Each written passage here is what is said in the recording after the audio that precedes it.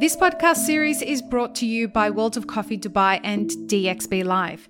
Expand your specialty coffee brand into the fastest growing specialty coffee market in the world by becoming an exhibitor at the next World of Coffee Dubai in 2024.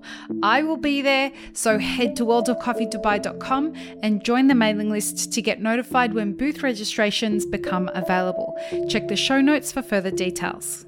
Welcome back to the Daily Coffee Pro by Mapper Forward Friends. I'm your host, Lee Safar, and we are broadcasting live from World of Coffee Dubai. I am here with the distinct honor of chatting with Giovanni Fucili. Did I say it right? Yes. Well, you are more Italian than me now, eh? A good pronunciation. Better than mine Australian, eh? No, your Australian is fantastic. That's a good day, mate. Good. Wonderful. Giovanni, thank you for making some time. I know how busy that you are here. We are, obviously, you're from Victoria Arduino. Yes, no, I am from Simonelli Group. Simonelli Group. Yes, that is representing two catalogs. One is Vittorio Arduino and the other one is Nuova Simonelli. So, you spend a lot of time in the Middle East. Well, I spend a lot of time in a flight. Everywhere. If it's Middle East or is London or is, I don't know, because I am in a box. So it's an exhibition place or in a restaurant or in a showroom. So difficult to know where I am, but generically I am abroad, yes. Given that you spend so much time in so many different places, here at World of Coffee Dubai, we're talking about the difference between... Well, we're talking about the future of coffee in the Middle East, especially specialty coffee. You spend so much time in different places. I'd love to start that conversation by talking about what's different between the specialty coffee industry in the Middle East versus other developed countries in specialty coffee.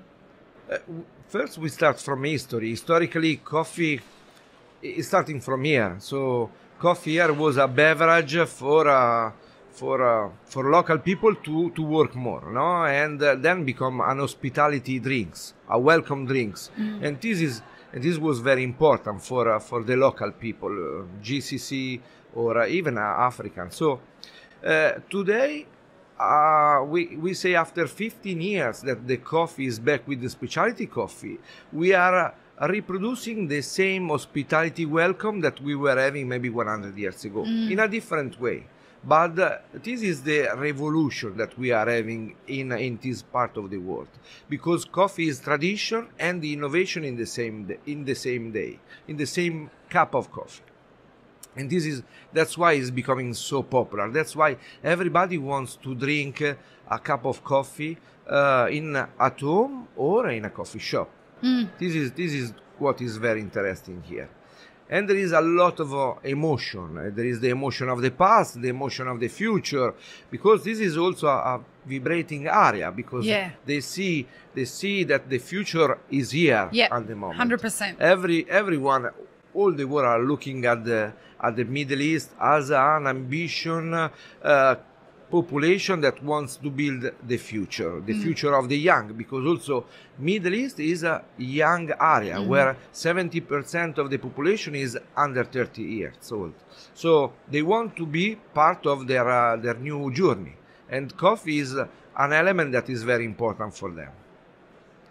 What do you see is from an industry perspective different here compared to, let's say, in the US or Australia or even Italy? Having this historical approach, making them looking at the coffee in a different way. Okay, it's not a filter, it's not espresso. Coffee is what they want to do, is their approach. So could be fermentation. They are loving to make new fermentation or new things. Not only at the producing country, but also in the retail. They are developing other things. They are developing better the delivery. In this area, we were having the first delivery of coffee.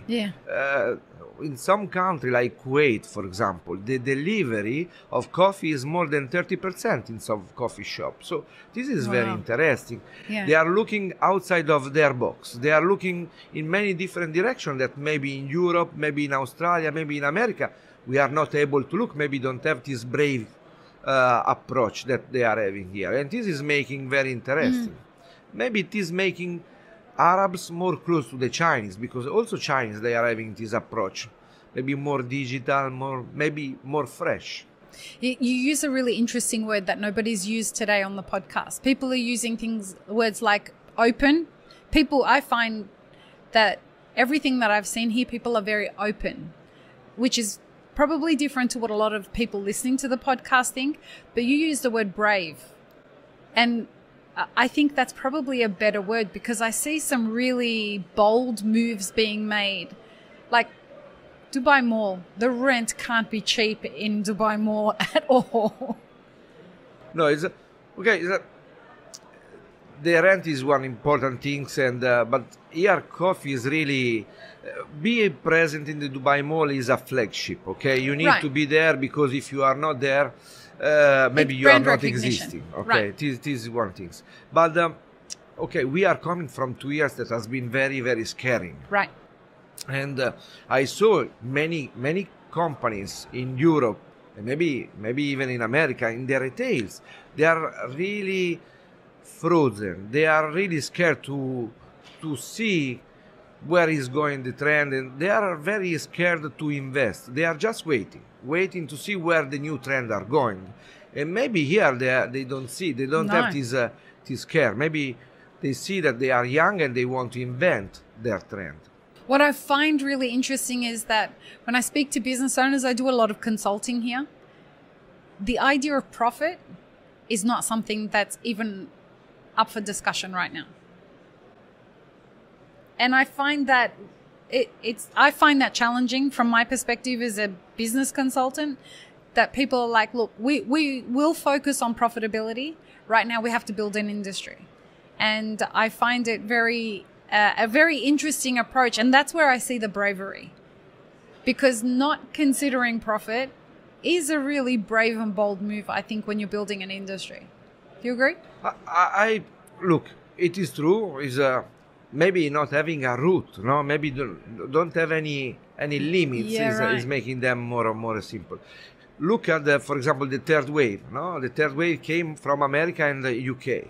Why? They were not following the Italian instruction. No, they were not reading the manual. They were just trying to find their way. Now maybe it's time for the Arabs and the Chinese to teach us what is the new way.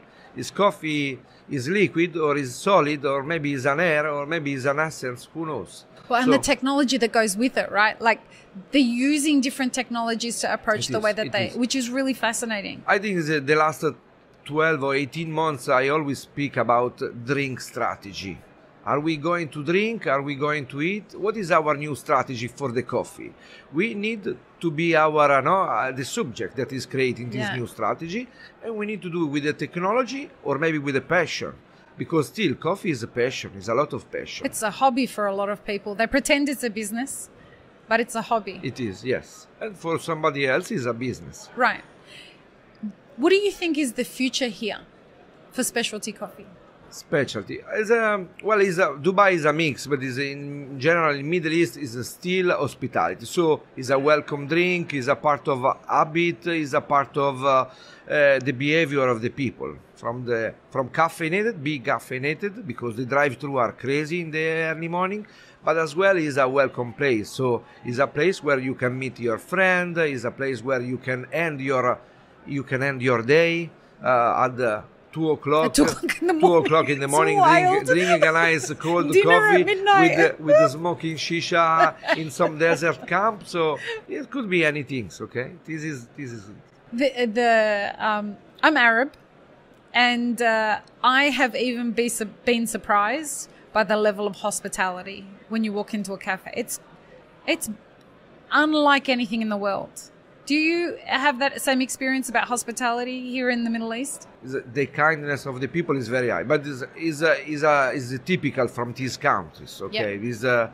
Is Jordan. I love Jordan and Oman hospitality, and then we cannot say that Iran or Kuwait are. Have you been to Syria? You have been to Syria. Yes, Damascus downtown is a great experience of hospitality. The small house with the fountain on the middle. Yes. was. This is what it was the Middle East, and what is still the spirit of Middle East, the hospitality.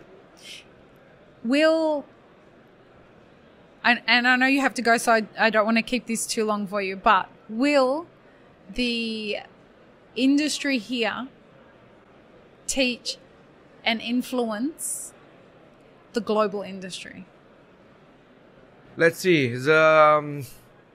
I think the community is not anymore with the digitalization, with the social media, with many things. I don't think we are becoming very, very similar, and we are really. You think that we're becoming more and more? I think is the border are becoming weaker and weaker, and we are becoming more and more similar. So let's see what we were having 20 or 30 years ago. I think are becoming more similar each other.